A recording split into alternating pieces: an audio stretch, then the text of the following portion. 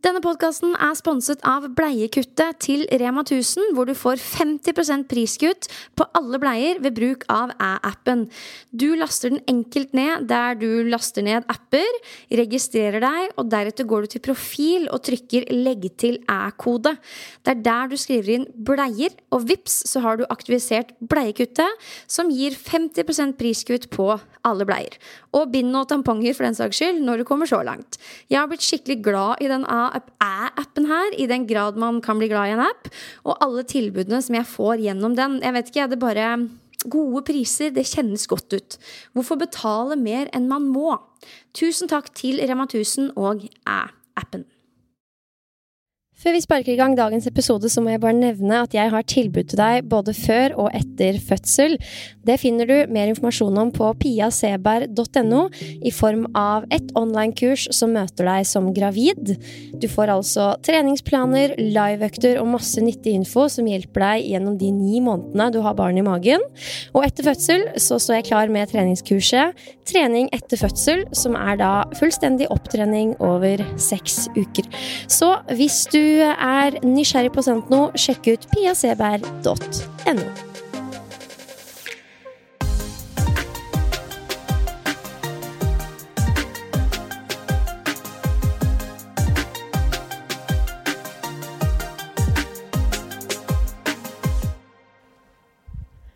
Hei og velkommen til en ny episode av Trening etter fødsel, dere. Nå sitter jeg her med Katrine, jeg har så lyst til å si Insta-Katrine, men jeg skal ikke si det, for nå du Katrine Collins på Instagram, men vi kjente deg jo i veldig mange år som Insta-Katrine, men det skjedde et skifte. Du var sånn, jeg ikke Insta-Katrine lenger, jeg er meg. Du kan si det sånn. Ja. Dette jo podcasten Trening etter fødsel, og hittil så har jeg vel stort sett hatt besøk av jenter som mer eller mindre nylig har fått barn. Vi snakket jo litt før vi gikk på her. Du fikk jo ditt første barn for 7 år siden. Men jeg føler at denne podcasten litt moden for å snakke med grepa jenter som har fått barn for en stund siden og litt overpå, og vel så det. Så det blant annet noe av det vi skal snakke om i dag. Men vi skal jo selvfølgelig også komme inn på det du husker av liksom litt tiden etter fødsel, ikke minst treninga di etter fødsel, og generelt også livet nå, livet som mamma, logistikk, litt parforhold, alle disse tingene som vi tenker på både liksom første tida etter fødsel, men også etter hvert som man mamma, fordi mamma livet 2.0, føler jeg. Så jeg så glad for at du kunne være her, og først og fremst, kan ikke du bare si noen korte setninger om deg selv? Hvem Katrine? Hvem Katrine? Ja, da kan jeg jo starte, Pia, med å si at jeg tidligere kalte meg Insta-Katrine, da, bare for å sette i gang. Og jeg jo en treningsdame, akkurat sånn som deg. Jeg har nå 2 barn, og blitt 36 år, nærmer meg 40, og i mitt livs beste form, kan jeg si det sånn. Jeg jobber med trening generelt, og brenner vel egentlig for det å holde folk i gang. Jeg har da bodd i Lillestrøm de seneste 10 årene, og har kort vei inn til Oslo, noe jeg setter stor pris på. Og så jobber jeg med hobbyen min, rett og slett. Ja, og vi må bare snakke litt om det, for det jo hobbyen din, og det jo en litt spesiell måte å jobbe på. Jeg føler, først så var det Insta-Katrine, du hadde full vanlig jobb, men så var du sporty på Instagram, og så skjedde det et skifte. Hva skjedde? Vet du, det må jeg faktisk fortelle veldig kort om, fordi jeg tenker jo også at det kan inspirere mange til å kanskje vurdere å gjøre det samme. Jeg satt jo, som du sier, i en såkalt normal jobb, og har jobbet da med HR de seneste 7 årene. Og på den tiden da, det var i 2020, da kom pandemien, og jeg jobbet med ledelse, altså jeg satt i en lederstilling, og det var en tøff tid. Jeg fant ut egentlig ganske kvikt at jeg vil gjøre noe annet. Har lenge drømt om å jobbe med hobbyen min, som trening, og begynte da i det små, litt på ved siden av den jobben. Fikk fort for meg at dette gir meg så enormt mye. Så jeg satset egentlig bare for fullt og hoppet hoppet på og sa opp jobben min i starten av pandemien, noe som for mange var galskap. Men jeg hadde så stor tro på at det å jobbe med min drøm, det jeg har en ekstremt passion for og energi og motivasjon for. Så jeg gjorde det, og så startet jeg da med Katrine Collins AS. Og det var jo det skiftet der som ble litt avgjørende da, for at Insta-Katrine kanskje ble historie. For jeg har drevet med Instagram siden 2012, veldig på hobbybasis, som på siden av alt annet. Og når jeg da startet for meg selv, så fant jeg vel ut at det er kanskje på tide å kalle seg noe litt mer profesjonelt, og som klinger i alle arenaer, og ikke bare på Insta. Og nå sitter du her, og jobbhverdagen din går ut på, for den skiller seg jo ut fra ganske mange andre sin jobbhverdag kanskje, det gjør den jo generelt når man driver for seg selv, men du nevnte jo innledningsvis at du er glad i å få folk i gang, og ikke minst holde det i gang. Jeg vet jo litt om dette her, og de fleste andre gjør det også, men fortell i korte trekk hvordan du gjør det, for det er jo en sånn ny og kul post-pandemic måte å jobbe på. Absolutt, og det tror jeg altså vi kan si i gåsetegn har vært en fordel da med pandemien. Vi skal ikke si at pandemien har vært en fordel, men det har jo kanskje gått opp for mange hvordan man kan komme ut i aktivitet, trening, også hjemmefra, der man er. Og det er jo det jeg har ønsket å bygge min business på, rett og slett. Jeg driver primært online, og har en treningsportal akkurat sånn som deg. Og driver også med å holde folk i gang på ulike arenaer, og driver mye med trening på Instagram. Og jeg ser jo det at enkel, lett tilgjengelig trening, det fenger. Det får folk opp av sofaen. Det trenger ikke være så avansert, og det er vel egentlig mitt sånn store sånn mantra, at gjør det enkelt, gjør det tilgjengelig, og gjør det som funker for deg. Der er du veldig god. Ja, det er ofte når jeg også har sett postene dine, så er jeg sånn, ja, det var gode øvelser, selv om man liksom er dypt inn i treningsfaget, både som profil og treningsperson, så trenger man noen ganger å bli minnet på at det er egentlig ganske enkelt. Men kunsten ligger i å gjøre noe, og gjøre det over tid. Og der føler jeg i likhet som deg jobber med online-trening, og det å kunne tilby det hjemme i stua til folk, spesielt kanskje for travle småbarnsforeldre, det er gull verdt, og så er det utrolig givende å jobbe med, fordi man ser jo at det er ekstremt mange som nå får det til på en helt annen måte enn man kanskje gjorde før, da man ser litt flere muligheter, og vi har skapt litt flere muligheter, det kan vi kanskje si. Absolutt. Ja, så kult. Og så kan vi jo da komme litt inn på mammarollen. For 7 år siden så ble du mamma for første gang. Hvor gammel var du da? Da hadde jeg akkurat fylt 29. Ja. Var det liksom sånn planlagt, lå det i korta? Var det sånn, nå skal jeg bli mamma? Det var planlagt. Absolutt. Vi var jo av de heldige, hvor det gikk rimelig kvikt, og nesten litt for raskt. Så det ble litt overveldende, kan du si. Ja. Det kom litt fort, men det var absolutt ønsket, altså. Hvordan har graviditeten din vært? For du har jo 2 barn. Du fikk første for 7 år siden, og nummer 2 fikk du for 4 år siden. Ja, så de er nå Han eldste, han blir 7, og han yngste, han er 4. Ja, 7 og 4, selvfølgelig. Altså, matte er ikke, jeg er podcastvert åpenbart, matte er ikke det jeg driver med. Vi skal jo, hvis det er noe sånn, hvis ting skilte seg veldig ut ved graviditet og fødsel 1 kontra 2, så må du nevne det, men vi prøver å dra begge litt under en kam, bare for å bli kjent med deg i mammarollen. Hvordan synes du det var å være gravid? Digget du det? Hatet du det? Eller noe midt imellom? Jeg må si at det heller mot at jeg digget det, men også litt midt imellom, så klart, for man hatet det litt også til tider. Det å ikke ha eierskap til egen kropp lenger, det er jo en litt sånn rar følelse. Men jeg følte meg fin, jeg følte meg stolt, og jeg var veldig heldig med begge svangerskap, så jeg følte meg jo bra. Så det har jo også en betydning, selvfølgelig. Ja, det spiller jo veldig inn. Jeg føler nesten et dumt spørsmål. Hva trente du når du var gravid? Ja, med nummer 1 så trente jeg egentlig nesten helt til jeg lå på fødestua. Da var jeg i kjempeform. Og med nummer 2 så opplevde jeg nok litt mer plager. Så jeg trente litt her og litt der, men jeg holdt det i gang. Tror du, altså, har du noen tanker om hvorfor du opplevde flere plager ved nummer 2 enn 1? Jeg vet ikke, men kroppen hadde jo vært herda med en gang før, så klart. Og det spilte jo inn. Samtidig, det å gå gravid med en på 2 år, det heftig, i tillegg til jobb og alt annet. Så jeg var mer sliten generelt, og kroppen sier jo ifra. Den grei sånn. Så jeg merket jo at bekkenet ble plaget raskere med nummer 2 enn med nummer 1, for eksempel. Nå blir du litt sånn der mamma-autoritet, så jeg kommer til å spørre deg om litt råd underveis også. Fordi det her med liksom når man skal ha nummer 2, og hvis man skal ha nummer 2, da, det jo litt sånn lite politisk korrekt å snakke om, men vi gjør det for det. Og du valgte jo da relativt kort avstand mellom de 2. Var det gjennomtenkt, eller? Ja, det var det. Jeg synes jo at det var absolutt det korteste vi kunne gå, for det å ha 2,5 år imellom synes jeg for min del var heftig, så all respekt til de som går kortere enn det.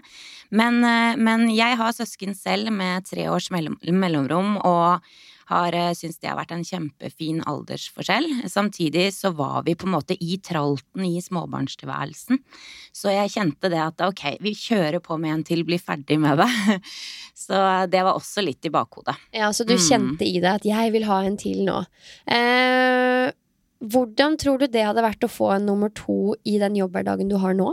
Altså du hadde løst det, men sånn, var det lettere når du hadde fast jobb og ting var litt sånn, gikk litt mer av seg selv?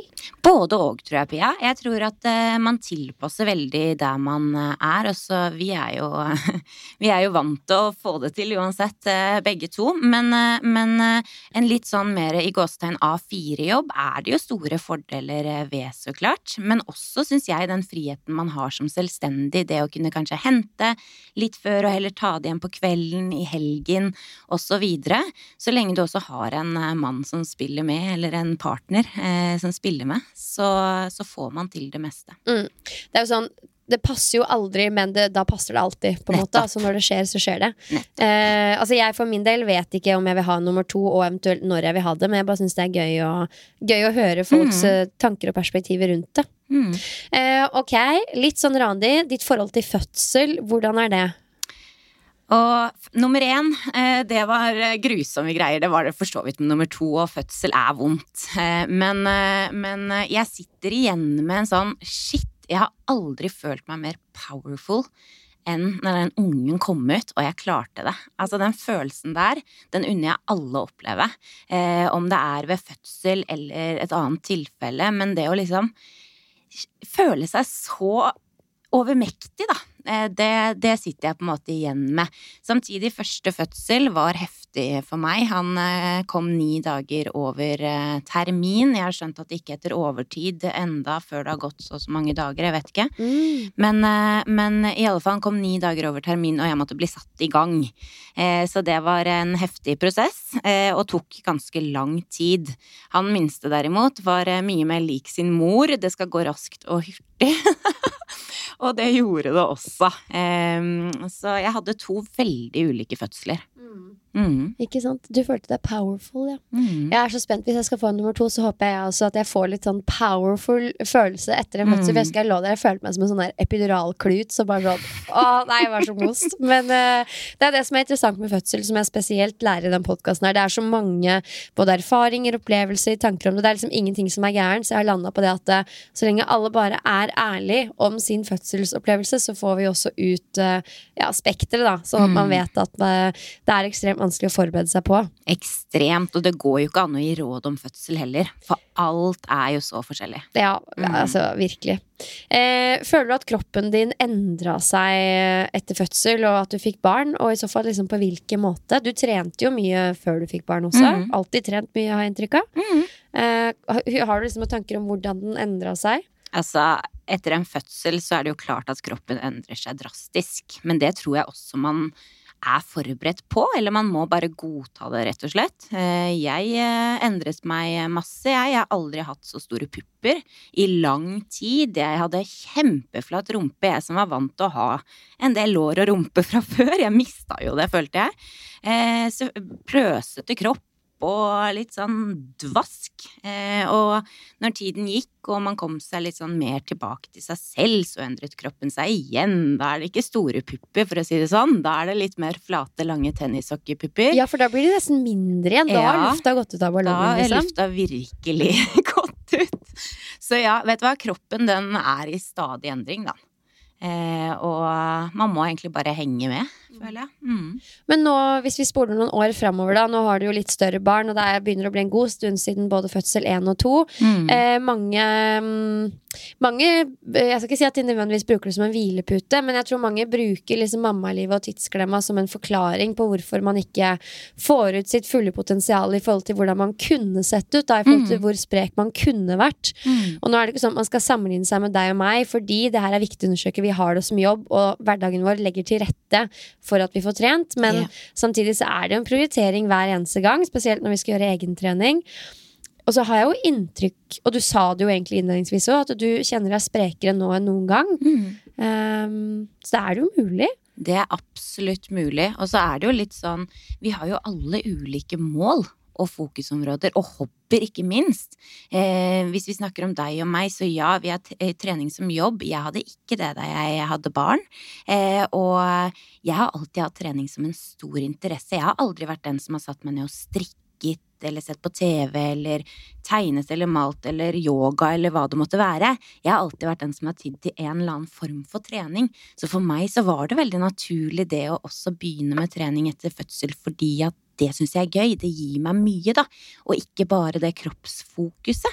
Men da får man jo selvfølgelig noe gratis da. Da kommer jo kroppen raskere tilbake enn hvis jeg hadde nedprioritert det. Jeg tror mange kan høre det og tenke liksom, hvordan får jeg den interessen for trening? Fordi det er jo, hvis jeg skal være helt ærlig, eneste veien til å bli og være atletisk og sterk er jo å nesten å få det som en hobby og en interesse. Det er på en måte ikke noe snarvei til å føle seg atletisk og sterk. Hvordan kan folk komme dit hvor, om ikke helt der hvor du er, men litt?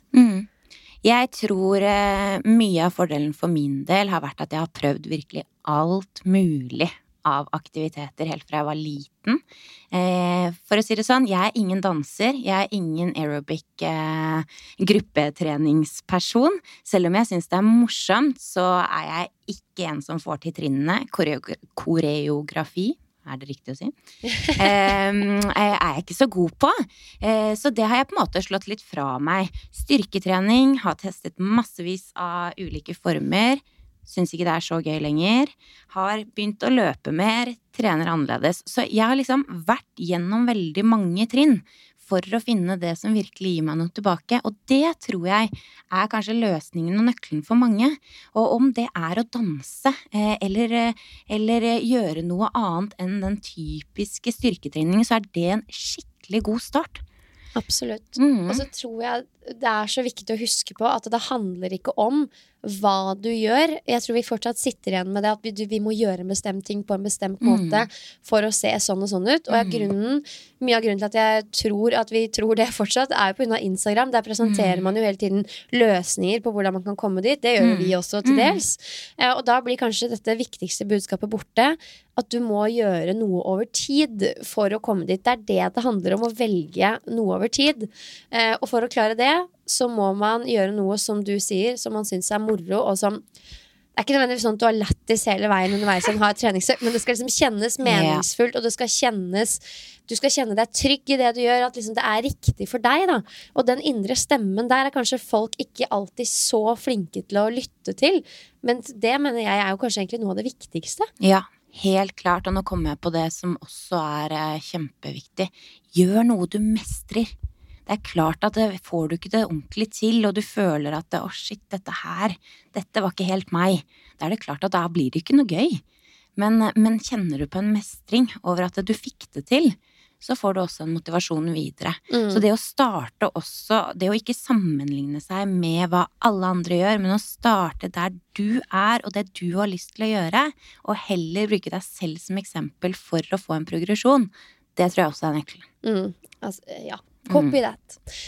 Kroppens utseende, det er jo altså, I hvor stor grad motiverte det deg etter fødsel til å stå opp og ta den økta?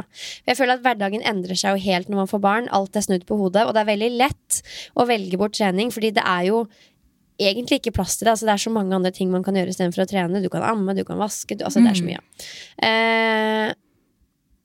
Motiverte kroppens utseende deg på noen måte etter fødsel? Det å liksom komme tilbake til deg selv om man blir aldri sånn som man var før fødsel, men du skjønner. Altså, det blir jo feil å si at det ikke gjorde det, men samtidig så har jeg har tenkt mye på dette med kroppens utseende, og det kan jo være en egen podcast-episode, for det så mye man kan snakke om rundt det. Men de seneste årene, og spesielt etter at jeg fikk nummer 1, så fikk jeg et helt nytt syn på kroppen min, og jeg så hva den var kapabel til å gjøre, og jeg ser hvor mye trening og fysisk aktivitet har å si for meg, også mentalt. Og det var kanskje det jeg trengte aller mest etter fødsel. Det overveldende, det altoppslukende, og for min del så var jeg helt avhengig av å få en liten sånn escape, litt tid bare for meg selv, til å gjøre det som gir meg både energi, men også får tankene mine over på noe annet, og det vet jo jeg da bak i hodet at resulterer i at kroppen endrer seg, men fokuset mitt var ikke helt der, og det det fortsatt ikke. Resultatet, en sprek kropp, kommer av at man, som du også sier, gjør det igjen og igjen. Og det så ironisk, for det nesten sånn når man slutter å bry seg og finne andre grunner til å trene, da følger også kroppen med. Ja, helt klart. Og mens vi snakker om trening, og da spesielt etter fødsel, husker du noe om hvordan du trente deg opp igjen? Hva tankene dine var rundt det, og hvilken strategi du hadde? Jeg overrasket meg selv faktisk, for før jeg fikk barn, så var jeg en hardtarbeidende dame på primært styrketrening, var ganske sterk, ja, om jeg kan si det selv. Jeg mener å huske en del selfies fra gymmer. Ja, jeg hadde en del selfies og dro opp mye i markløft, og ja da, men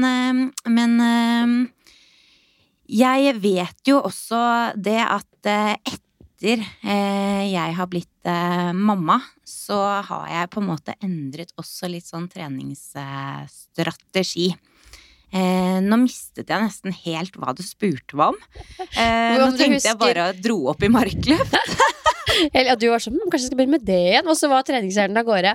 Nei, heller det at for du nevnte jo det at du trente mye styrke, og så ble du gravid, og så spurte jeg hvordan du da valgte å trene deg opp igjen, om du hadde noen strategi. Det helt riktig, og det var da jeg ble ganske overrasket over meg selv faktisk, for jeg tok det skikkelig lugnt i starten. Jeg stresset ikke over hodet, og jeg var veldig sånn, jeg følger legens råd om 6 uker og gikk til kontroll, men det jeg gjorde, det var å gå.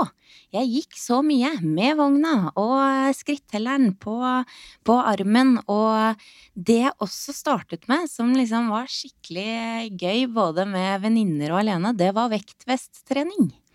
Jeg tok på meg vektvesten, og så gikk jeg. Og med førstemann så fikk jeg barn midt på vinteren. Jeg husker det var 15 minus ute, og den vektvesten var så god og varm utenpå. Men det ga meg også litt sånn styrketrening og luft, ikke sant? Så jeg startet veldig i det små, og så var det jo egentlig da jeg fikk øynene opp for hjemmetrening. Fordi man har ikke noe annet valg. Hva med bekkenbunnstrening? Var du den som lå kneip, eller du den som tenker jeg skulle ha gjort, men jeg gjorde ikke? Helt riktig. Ja. Kjernetreninga, altså dette her med delte magemuskler og generelt magens utseende, både kort tid etter fødsel, men også nå på sikt. Hva din erfaring med det? Nei, jeg tok det veldig rolig med kjernemuskulaturen min. Jeg husker veldig godt. Jeg unnlot å trene mage. Jeg valgte øvelser uten for høyt buktrykk, og var generelt egentlig litt lugn på akkurat det. Jeg hadde delte magemuskler, men de kom seg veldig raskt tilbake igjen, så når jeg kjente det at det begynte å endre seg, så satte jeg heller opp fokuset litt mer da. Og det her jo det fysiske, og det interessant å høre og touche innom. Men jeg lurer også litt på, jeg pleier å kalle livet når man blir mamma, det litt sånn livet 2.0 for mange av oss damer. Man endrer jo helt måten man lever livet sitt på, og også hvordan man ser seg selv, føler jeg. Har du gjort deg liksom noen refleksjoner rundt hvordan du var før du ble mamma kontra nå? Det veldig stort og vanskelig spørsmål da, men jeg vet ikke, det endrer jo livet liksom. Det helt riktig, og det et veldig fint spørsmål også, det å tenke litt tilbake på, har jeg endret meg som person? Som person så tror jeg vel egentlig jeg nok så lik. Men jeg har nok blitt mye mer bevisst på hva jeg skal legge energien min på og bruke tid på. Så før levde jeg litt sånn mer i sus og dus, hadde tid til masse, alle mulige venner og bekjente og var kjempesosial. Nå velger jeg tiden min litt mer med omhu. Jeg var nok den som var mer ute og koste meg. Så klart, naturligvis. Men ja, nei, jeg vet ikke. Nå som barna også en stor del av livet mitt, så ikke det noe jeg igretter hver helg heller. Så det litt sånn at etter hvert som barna blir større, så blir det mer og mer kompisene dine? For jeg ser for meg at det merker jeg egentlig allerede, og Sylvester 2,5, at han blir morsommere og morsommere å være med. Helt klart. Så jeg litt sånn, før så ville jeg litt ut av det for å få fri, men nå jeg sånn, jeg litt gira på å henge med Sylvester egentlig, ja. Altså, feriene har jo blitt noe helt annet. Nå gjør vi jo ting sammen, og de med på lengre turer, og vi kan dra på hotellturer, vi kan gjøre ting som vi også synes gøy, ikke bare den der ligge på gulvet og leke med biler, tut. Og det kult, fordi jeg tror i begynnelsen så føler veldig mange at ok, det å få barn, det innebærer å offre meg selv og mine interesser, og det gjør jo det i begynnelsen, for det veldig sånn, du følger babyens og barnets premisser og hører meg rundt, men jeg opplever i likhet med deg at nå begynner du å slippe litt, og du kan sette litt mer krav til barna, de må være med mer på din tralt, og sånn det jo kanskje fra tidlig av, men vi var ikke så flinke til det, vi var veldig sånn your wish is our command i forhold til Sylvester, men etter hvert som det blir større så løsner det, og da ser man at ok, det kan være litt løse rammer, jeg kan gjøre det jeg vil i stor grad sammen med barnet da. Absolutt. Det jo på en måte, det jo ditt menneske, så kan du gjøre hva du vil med det. Ja. Litt sånn strengt tatt da. Du lever jo et veldig travelt liv. Det jeg føler jeg veldig mye om i forhold til at jeg vet jeg har god innsikt i hva du gjør ettersom jeg gjør mye av det samme. Og så har du barn og du opptatt av å trene mye. Jeg vet at egentrening viktig for deg i tillegg til alle timene du har. Har du mange venner?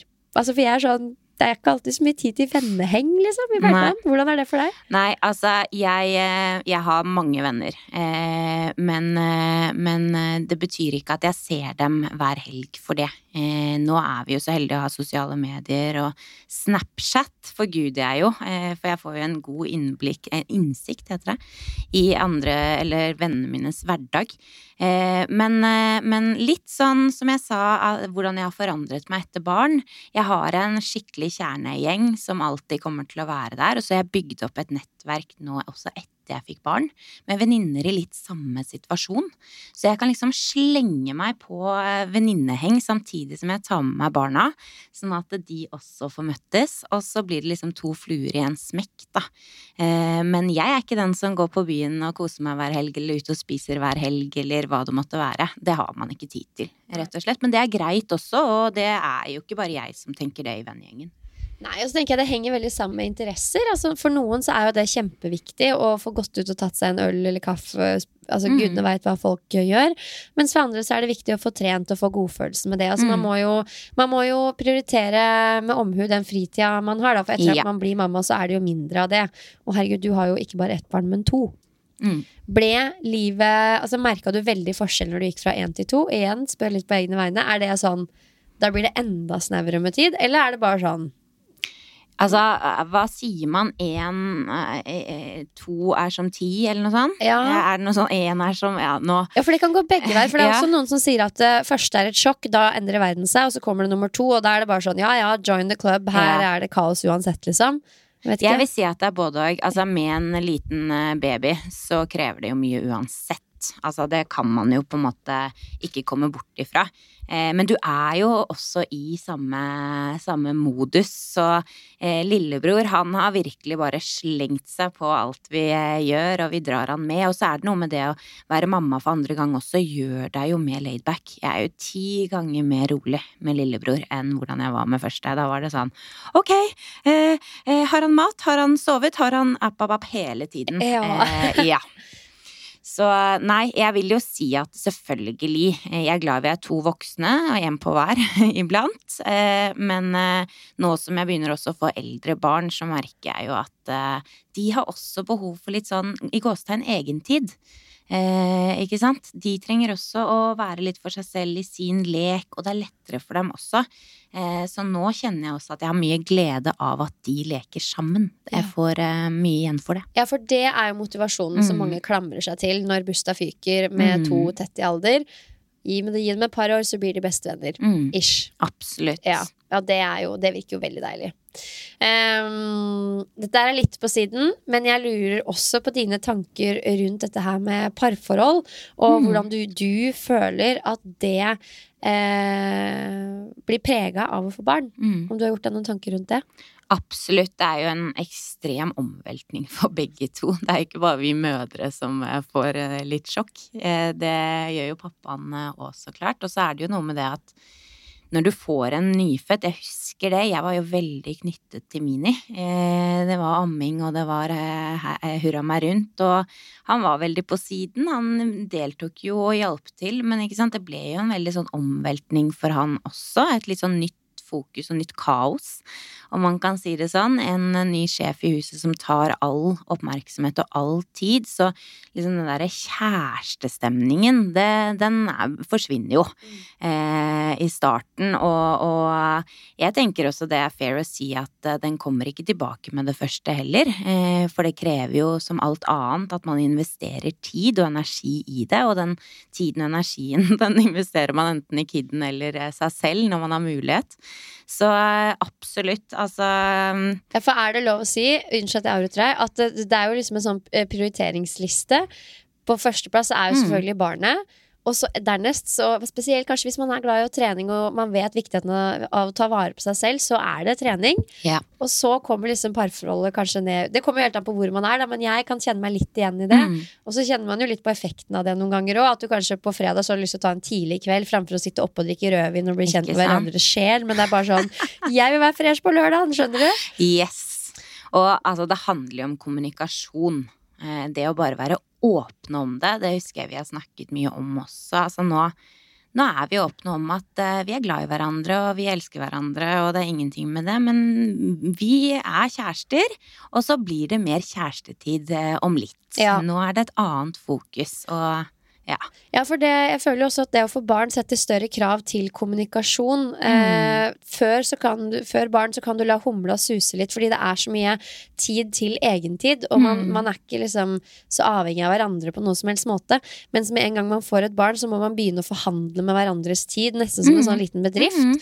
Og du vet hele tiden at hvis du skal ut og gjøre noe, så er det litt på bekostning av den andre sin tid, og det har vært veldig nytt for oss. Så det var hele tiden sånn nesten en liten dragkamp, spesielt når jeg jobber sånn som jeg gjør. Altså det var litt vanskelig, men nå begynner man å komme seg litt overpå, blant annet ved å snakke i mye større grad om hva er viktig for meg, hvordan vil du prioritere, altså forventningsavklaring rett og slett da. Yes, og det er jo det handler om, det å ha respekt for hverandres tid.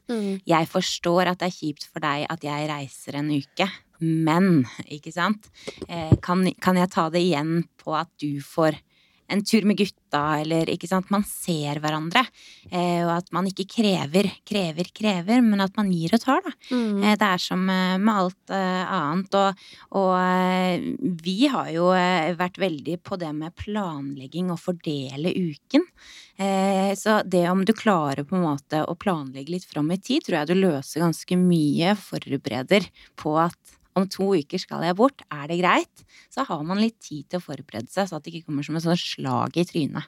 Ja, for der føler jeg også at du er rå, også Silje. Hun har jo også barn som er litt oppe i åra.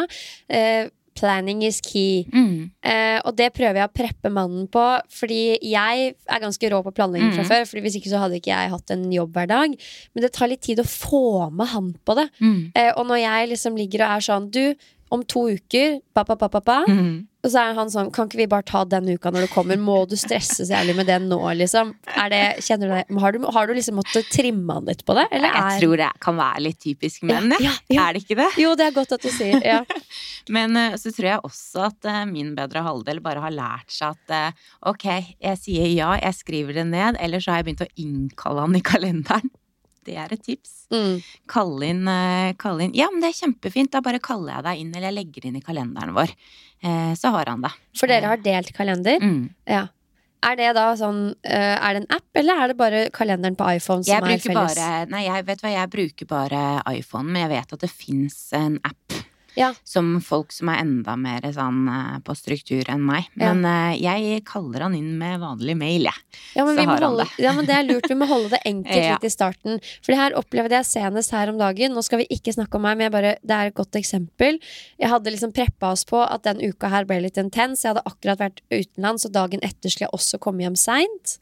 Og så snakker jeg da med han på telefonen når jeg skal fly hjem. Og så sier jeg sånn, husk at i morgen også så kommer jeg hjem sent. Så sånn, i morgen også husk at vi må snakke litt om dette her. Altså Pia, så er jeg sånn, men det var jo dette jeg prøvde å snakke om med deg om for 2 uker siden. Ikke gi meg dårlig samvittighet nå. Nettopp. Har det vært litt sånn for deg også? Ja. Er det fortsatt sånn, eller er dere ferdig med det fordi det nå er gode på? Vi er ferdig. Så vi har kommet et steg lenger, men det er jo fordi at vi har vært der, sånn som du beskriver, og det orker ingen av oss, ikke sant? Og spesielt for den som reiser også, som er borte, og den dårlige samvittigheten, den kan vi også snakke litt om etterpå, Pia, for den tar oss hele tiden på alle mulige ulike plan. Så det å gjøre det man kan for å unngå den derre dårlig samvittigheten, den er ikke noe god å ha. Og det er jo der den forventningsavklaringen kommer inn, for det er akkurat det, Katrine, det som stresser meg mest da, for eksempel i en sånn intens uke hvor jeg er mye borte, det er jo ikke at jeg har mye å gjøre, det er den dårlige samvittigheten og det ekstra stressmomentet som kommer da, treffer meg som et slag i hjertet når han da liksom sper på litt, ikke fordi han mener noe vondt i det hele tatt, men fordi det er perspektivet han kommer fra. Så det er jo det handler om å styre unna den dårlige samvittigheten. Og det der med å gi og ta. Det å passe på hvis du har vært borte mer enn han, ikke sant? Det å komme litt i forkjøpet og si, du, er det ikke på tide at du skal få tatt en tur på hytta, eller? Komme seg litt opp på plusset, Asap Zulu, Honolulu. Der prøver jeg å være god, men jeg skriver det ned. Så du har egentlig ikke dårlig samvittighet lenger i din hverdag? Jo, absolutt. Men jeg har lært meg at den er det egentlig bare å skyve bort. Barna har det bra, mannen er det ikke synd på, ting humper og går nå, ikke sant? Spesielt det hvis man er et sted. Hva får du gjort? Jeg er litt sånn med, nei, jeg får ikke gjort noe med det, så bort med det, så får jeg heller ta det igjen når jeg kommer hjem. Ja, fordi du kan jo defineres som, du er jo en karrierekvinne, og så går du ikke rundt i dress og stresskoffert liksom, men vi løser det på en litt annen måte, og jeg tror veldig ofte så kan den dårlige samvittigheten ta oss litt. Igjen, jeg skylder ikke på gutta, for jeg tror det vel så mye ligger inni oss, litt sånn ingrained fra tidligere generasjoner, at kvinnen skal ta et ansvar. Litt sånn at hvis jeg skal reise bort, ok, da må jeg huske å lage matpakken, jeg må legge frem klærne, så er jeg sånn, hvorfor skal jeg gjøre det? Nettopp. Nettopp, det er det der flink pike, snill pike er det vel, syndromet. Veldig, veldig inspirerende. Det her, nå føler jeg at jeg får mange gode svar, og det håper jeg at dere som lytter også gjør. Det er jo det som er litt av hensikten med å ha blant annet deg på besøk, Katrine, og at vi kan være litt mer forberedt også på det som kommer, og ikke minst bli inspirert. Og jeg la ut på min Instagram at jeg skulle ha besøk av deg, spurte om spørsmål fra lytterne. Vi rekker jo absolutt ikke alle, til at jeg har jo implementert mange av det vi allerede har snakket om. Folk var jo logisk nok veldig interessert i tida rundt før og etter fødsel. Men vi har fått inn noen flere, og de tenkte jeg å stille nå. Er du klar? Jeg er klar. Høres ut som de er helt syke, men det er de ikke. Vi starter forsiktig. 3 beste tips for å få inn hverdagsaktivitet med ikke bare 2 barn som du har, men 3. Det er travle dager, antar jeg. Ja, nei, jeg har jo 2 barn. Ikke sant? Så jeg har jo fulgt opp med det ene og det andre, fordi de også er 7 og 4 år. Ja, for hun som spør har 3 barn. Hun har 3 barn, nå skjønte jeg ikke. Jeg trodde ikke at du... 3 tips for å få inn, ok, du har 3 barn. Jeg med. Du, vet du hva? Det første jeg må si, det å se på jobbhverdagen og tiden før og etter jobb. Hvordan kommer man seg til jobben? Tar man bilen og setter seg inn og kjører helt til kontoret? Eller kan man ta beina fatt? Hvordan det i løpet av dagen? Kan du reise deg opp litt? Kan du gå litt? Kan du få litt lufteturer? Ikke sant? Ta litt tak bare der. Og når du da hjemme sammen med barna, vær aktiv med barna dine. Og altså jeg vet ikke hvor mange ganger jeg har vært på lekeplasser hvor folk sitter med nesa ned i den telefonen og sitter og venter til barna ferdig å leke, og så skal de hjem igjen. Ikke sant? Bruk den tiden. Mange ganger så går jeg med sånne runder rundt hvis jeg ikke vil leke med barna, eller de i full lek, bare for å være litt i aktivitet, for det jeg får den dagen. Og så også en sånn lifehack for meg, nå vet ikke jeg hvor gamle barna dine men en sånn lifehack for meg har vært at barna sykler og jeg går, eller tar meg en løpetur. Jeg husker første løpeturen min med eldste som var 5 på sykkel, og jeg løp ved siden av, og han syntes det var 10 ganger gøyere enn meg, for han så mamma slite og han kunne sykle ved siden av. Men det var en sånn skikkelig fin opplevelse, hvor det var vinn-vinn for begge parter. Det sånn klassisk slå 2 fluer i en smekk-situasjon, hvor du bare føler at du nailer livet. Yes, det helt riktig. Og der kom jeg faktisk på et spørsmål til som jeg lurer på, for selv om du driver for deg selv nå, så jeg sikker på at du kan huske tilbake til tida hvor du jobbet 8-4, og det blir jo alltid mer enn 8-4. Hvordan løste du, du har jo for så vidt svart på det, hvordan løste du trening da, men en ting hverdagsaktiviteten, men også det å få inn de øktene. Yes. Hvordan tenkte du, hvordan løste du det da med en vanlig jobb? For det jo situasjonen til, den jo egentlig mer reell enn vår situasjon. Absolutt, og det jo den situasjonen jeg egentlig har vært i alle år. Tilbake til det med planlegging. Jeg og Mats fordelte uken, og det gjør vi fortsatt. Hvem leverer? Den som ikke leverer, den står opp tidlig og får inn en økt før jobb. Og folk kan jo kalle meg helt crazy som står opp 5:30 for å trene før jobb, men det var det som funket for meg. Og det tok noen ganger for å liksom få det ordentlig inn, til jeg bare elsket det. For det var min mulighet. Ellers så klarte jeg noen ganger å gå litt før fra kontoret og få inn en økt før jeg måtte hente. Og så jobbet man jo alltid igjen på kvelden da.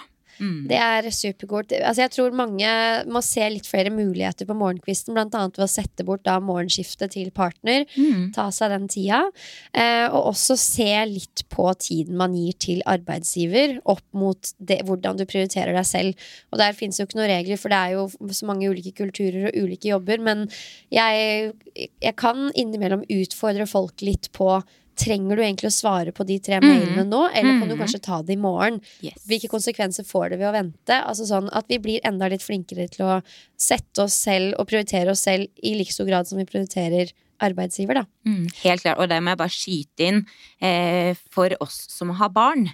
Så, og da typisk A4-jobb da, la oss si vi har en 8-4-jobb, vi har 8-4 vi må gå, for vi må hente, ikke sant? Strukturen blir annerledes enn når man kanskje ikke har noen som venter i barnehage eller på skole, men også det å på en måte strukturere opp, hva det jeg må gjøre i dag, hva kan vente, og den tiden du da kan få igjen, jo helt gull til å for eksempel bruke til en treningsøkt. Der føler jeg, altså nå kan jeg snikke inn litt egen reklame for oss begge, men det får så være. Jeg føler veldig mange, spesielt småbarnsmammaer, synes det lettere å prioritere inn når de på en måte kan si til både seg selv, arbeidsgiver, partner: du, jeg skal trene med Katrine klokka 6 på onsdag. Da skjer det liksom. Så fordi de setter bort på en måte litt av den prioriteringsjobben, og det jo igjen også veldig fint å høre. Og så slipper de jo liksom dra en halvtime til treningssenter. De går ned i den andre stua eller på et eget rom. Ja, yes. Det litt kult å høre. Og en annen ting jeg faktisk gjorde på min forrige jobb, det var å få med meg kollegaer på en løpetur. Så vi gjorde det til noe felles, og vi fikk med lederen, og ikke sant? Da ble det lettere å ta en time av jobbtiden da, for da var det også investering i teamwork, dreamwork og hele pakka. Så man må være litt smart. Så det ble stadig færre møter på Katrine. Vinn-vinn for alle. Nei, men det å være en ambassadør for aktivitet også på arbeidsplassen, det jo en god rolle å ta, og som jeg tror mange setter pris på. Det bare ikke alle som tør å ta den. Ok, neste spørsmål. Balanse og smågodt. Hvordan ikke ta helt av når man først skal kose seg? Jeg må jo bare si at jeg elsker at jeg får spørsmål om smågodt. Ja. Jeg har jo vært en som har frontet Candy King og smågodt i mange år.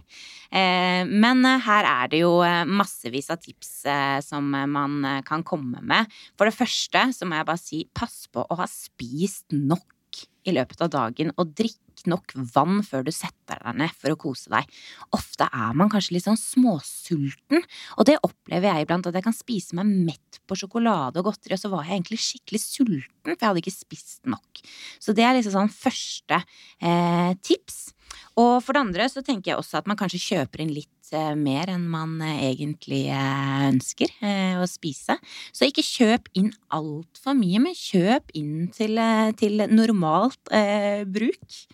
Og så må man jo ikke spise alt på en gang. Jeg tar ikke hele posen alltid og slenger meg på sofaen. Iblant så tar jeg litt ut av posen og kanskje deler opp noe frukt og grønnsaker hvis jeg ikke skal bare overspise på godteri. Så at man får litt sånn 50-50 grønt og godis. Og så kjenner man ordentlig etter, ok, har jeg lyst på mer? Har du lyst på mer? Kjør på med litt mer fra den posen. Det jo alfa og omega på en fredag. Men kjenn sånn ordentlig etter. For hvis man ønsker å begrense seg, så det jo en grunn til det. Kanskje man har blitt for kvalm, eller at man ser at man ikke klarer å stoppe over tid. Så da det nok smart å fordele det litt utover, tenker jeg. Og så setter du også noen ganger, så klipper du godteribiten i 2. Ja. Det gjør jeg faktisk med barna. Det gjør du? Det gjør jeg med barna, for de svære krokodillene blant annet inn i en sånn liten munn, det funker ikke helt, så da får de heller 3 godterier i stedet for 1, så de jo i himmelen. Men de får godteri, altså. Det ikke det at jeg står på sparesiden på det, men det et smart tips. Ja, for hvordan ditt forhold til, det her går litt hånd i hånd med et annet lytterspørsmål, ditt forhold til mat og bevegelse/trening når det kommer til barna. Har du noen føringer/regler for de når det kommer til det? Jeg jo vokst opp med å gå på kiosken hver lørdag. Ikke sant? Det lørdagskos. Så det det hjemme også. Vi spiser godteri på lørdager. Kanskje mamma spiser både fredag og lørdag, men det vet ikke de. Og så spiser vi også litt potetgull på fredagen. Men ellers i ukedagene så prøver vi å begrense det til heller å kutte opp frukt og kose oss med andre ting. De synes jo det helt prima å få et eple oppdelt. Kjempegodt, synes de. Ikke sant? Kanskje jeg kjører på med litt ekstra godt med jordbær eller blåbær, eller ikke sant, for å kose oss litt. Og så gleder de seg veldig over den der lørdagskosen. Og ikke minst så handler det om planlegging. Jeg så jo i sommer, ikke sant, eksempler på den der kosen som kanskje iblant kan ta litt av med store potetgullposer på stranda midt i uka og sånn. Ferie, absolutt misforstå meg rett, men det går an å også implementere en litt sunnere løsning da. Kutte opp grønnsaker, ta med mat hjemmefra med pålegg, altså ting som barna også elsker, som ikke nødvendigvis trenger å være den der usunne varianten hver gang. Absolutt. Og sånn, ok, jeg kan stille et konkret spørsmål for min del. Jeg synes det litt vanskelig i mitt tilfelle. Det hørtes veldig klaget ut, men jeg synes det, fordi jeg jo veldig opptatt av at vi alle skal spise sunt og næringsrikt, men så det også sånn at barna har gjerne egne tanker og meninger om hva de vil ha til middag. Skal ikke definere noen som kresen i heimen, men han spiser ikke absolutt alt da. Og da vil man vil jo helst være den som sier at det dette som til middag. Hvis du ikke vil ha det, så det ditt problem. Men det ikke alltid så lett i praksis. Hvordan kan jeg på en positiv måte påvirke barnet mitt til å spise 100% korrekt og sunt og næringsrikt? Klarer man det? Altså, det tror jeg ikke, og det gjør ikke mine heller, for all del. Altså, jeg har egentlig innsett det at tvang fører ikke noe positivt, eller det gir ikke noe positiv effekt hjemme hos meg. Vi spiser jo sunn og næringsrik mat med masse grønnsaker, fisk blant annet. Sliter med å få i dem fisk, det synes de ikke noe godt, men de ser at mamma og pappa koser seg med det og har lyst til å prøve nye retter. Og ta et steg av gangen. Jeg lager jo mye mat som vi spiser felles, og så lager jeg en liten vri. Kanskje gutta får ketchup på pastaen, ikke sant, i stedet for den litt sterkere spicy sausen. Og et sånn skikkelig lifehack hos oss, det at jeg kutter opp massevis av grønnsaker på et stort fat, og så får de lov å forsyne seg selv med grønnsaker. Og det har vært sånn skikkelig stas, men da må de også spise opp det de forsyner seg av, da. Men jeg vet ikke, jeg har ikke et mål heller om at de skal spise super-healthy, sunn mat hvert måltid heller. De barn. Ja, de barn faktisk. Ja, han kommer jo ikke til å spise fiskekaker til han blir 20. Nei. Tenker jeg. Veldig interesse for beige mat. Det liksom alt som beige. Ja, det har jeg ikke tenkt på. Ja, men det går igjen, det. Ok, så lenge kroppen kjennes klar for det, når kan man ta opp igjen løping etter fødsel, det noen som lurer på. Og da trenger ikke du liksom å gå i dybden på noe faglig råd eller noe som helst. Det egentlig, og som vi kanskje lurer på, hvordan gjenopptok du løping etter fødsel? Husker du det? Jeg tok det veldig rolig i starten. Jeg jaktet ikke etter å løpe. Som sagt så gikk jeg veldig, veldig mye. Og kjente at det ga meg bedre kondis. Og det ble lettere og lettere å gå motbakker og så videre. Så jeg startet liksom i det små, og så jobbet jeg meg gradvis oppover. Hadde kanskje en 10 minutters jogg. Og så jobbet jeg meg til 15 minutter, 20 minutter, og kjente rett og slett bare på kroppen hvordan det funka. Og det tenker jeg kanskje svaret også. Nå jo du som mer eksperten på det området enn meg. Ja, men det helt riktig. Vi gjorde jo en litt sånn egen episode på dette her med løping etter fødsel med blant annet Kristina Vukicevic, som egentlig gjorde akkurat det samme. Og det som går igjen at man har prøvd seg fram, sakte men sikkert, venter gjerne minst de 6 ukene og vel så det. Ironisk nok så det eller noen i hvert fall som veldig gira på å komme i gang med løping, fordi det liksom treningsformen som gjelder. Men så vet vi jo samtidig at det noe av det som skaper mest press nedover, altså blant annet mot bekkenbunnen, som trenger litt tid til å hente seg inn igjen da. Så det fint å vente 6 uker og vel så det kanskje med løping, med mindre du veldig vant med det og kjennes supergreit ut, men da har du mest sannsynlig også gjort litt research i forhold til det. Og gå heller i motbakker, sånn som du sier. Prøv deg litt fram, jogg litt. Du tar jo det litt mer skånsomt for kroppen å bevege seg oppover og jogge litt oppover framfor kun bortover og nedover. Og akkurat sånn som du sier, lytt til kroppen og ta det gradvis. Vektvest, det anbefaler jeg også. Ja. Det et tips. Og du, det et tips også i lang tid etter fødsel. Har du tenkt på det med alle de hjemmetreningsøktene vi har? Det en veldig fin måte å belaste bevegelsene på uten å måtte liksom drive og holde i alle disse tingene. Veldig. Helt konge. Vektvest genialt. Vi begynner å nærme oss slutten, men det en som lurer på enda litt mer sånn generelt grunnlag om dette her med progresjon etter fødsel. Hva starter man med av trening, og når kan man øke intensitet og mengde?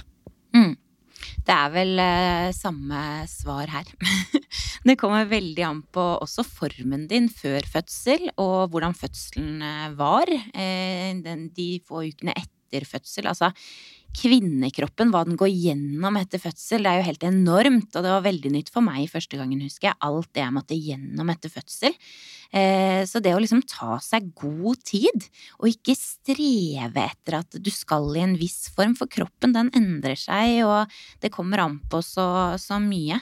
Men det å starte rolig i det små, jeg brukte mye egen kroppsvekt også. Starte liksom å bli kjent med å få kontakt med musklene, bruke litt tid på det å ha fokus på teknikk i øvelsene, for så da kunne øke etter hvert, når man igjen da mestret, kjente liksom en glede ved det.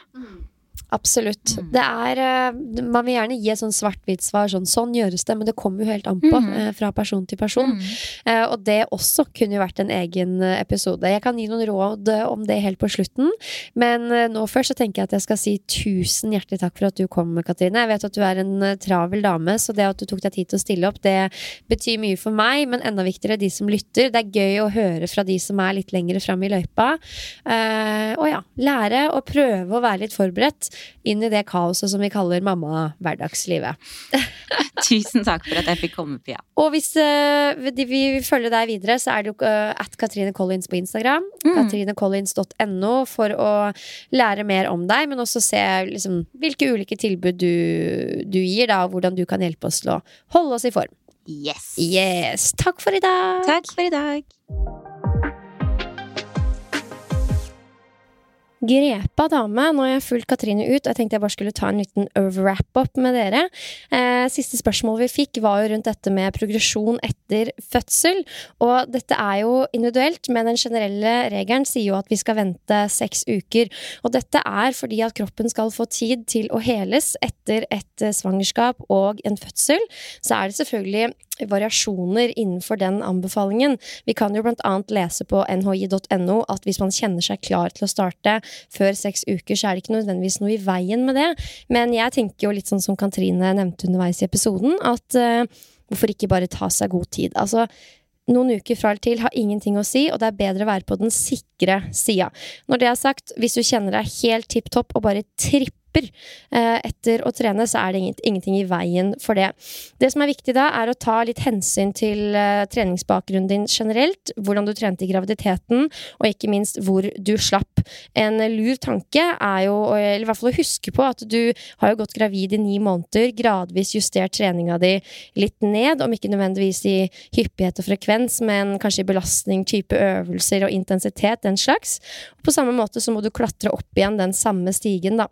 Det ofte lurt å begynne med kjerne- og bekkenbunnstrening. Det kan du starte med før 6 uker har gått. Altså bekkenbunnstrening sier man jo man liksom kan gjøre på fødestua, ligge og knipe litt allerede der.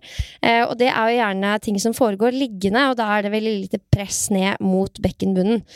Så det et fint sted å starte. I tillegg så kan du gjøre enkelte rumpe- og ryggøvelser, som også supert å supplere med når man for eksempel sitter mye og ammer mye. Altså, man går jo og bærer mye på denne babyen, og da det supert å koble på litt sete- og ryggmuskulatur.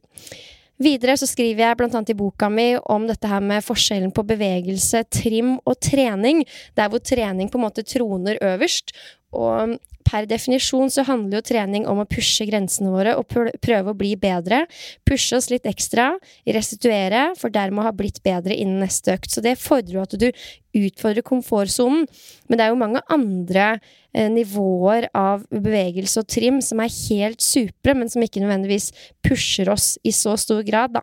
Så jeg skriver om bevegelse, dette her å være i bevegelse, gjøre ting i huset, gå turer med vogna, og så har du trim, som også kan innebære for eksempel turer med vogna, men kanskje med litt høyere intensitet, kanskje man tar på seg vektvesten, som Katrine snakket om, sånne ting, men du går ikke helt i kjelleren.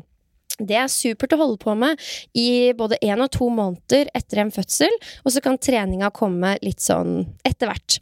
Sist, men ikke minst, så tida hjemme med en baby veldig krevende. Veldig mange merker blant annet at søvnen får seg en trøkk, og det viktigere enn noensinne å ha overskudd til å klare å stå i det. Hvis ikke så vil det prege deg, ikke bare fysisk, men enda viktigere mentalt. Så husk at dette en tid for å trene med litt overskudd, sånn at du også har muligheten til å restituere deg og faktisk bli bedre av den bevegelsen, trimmen og treninga du velger å gjøre da. Så det var noen konkrete råd helt på tampen. Husk at du alltid kan lese mer og lære mer i boka Trening etter fødsel, og ikke minst i online-kurset mitt Trening etter fødsel, som du finner på piaseberg.no hvis du gira på en fullstendig opptreningsplan som holder deg i hånda og gjør deg klar for vanlig trening, så kan jeg anbefale den. Super episode med Katrine. Noen ganger så har jeg sett henne på Instagram, så har jeg vært sånn, hun like inspirerende i virkeligheten? Altså, hun så fremoverlent? Hun så grepa? Og det hun faktisk. Altså, det lyste litt i øynene hennes underveis i hele innspillingen, og jeg ble sånn, jeg fikk masse ja inni meg, hvis du skjønner, når jeg snakket med Katrine, og ja, fikk en liten sånn boost, rett og slett.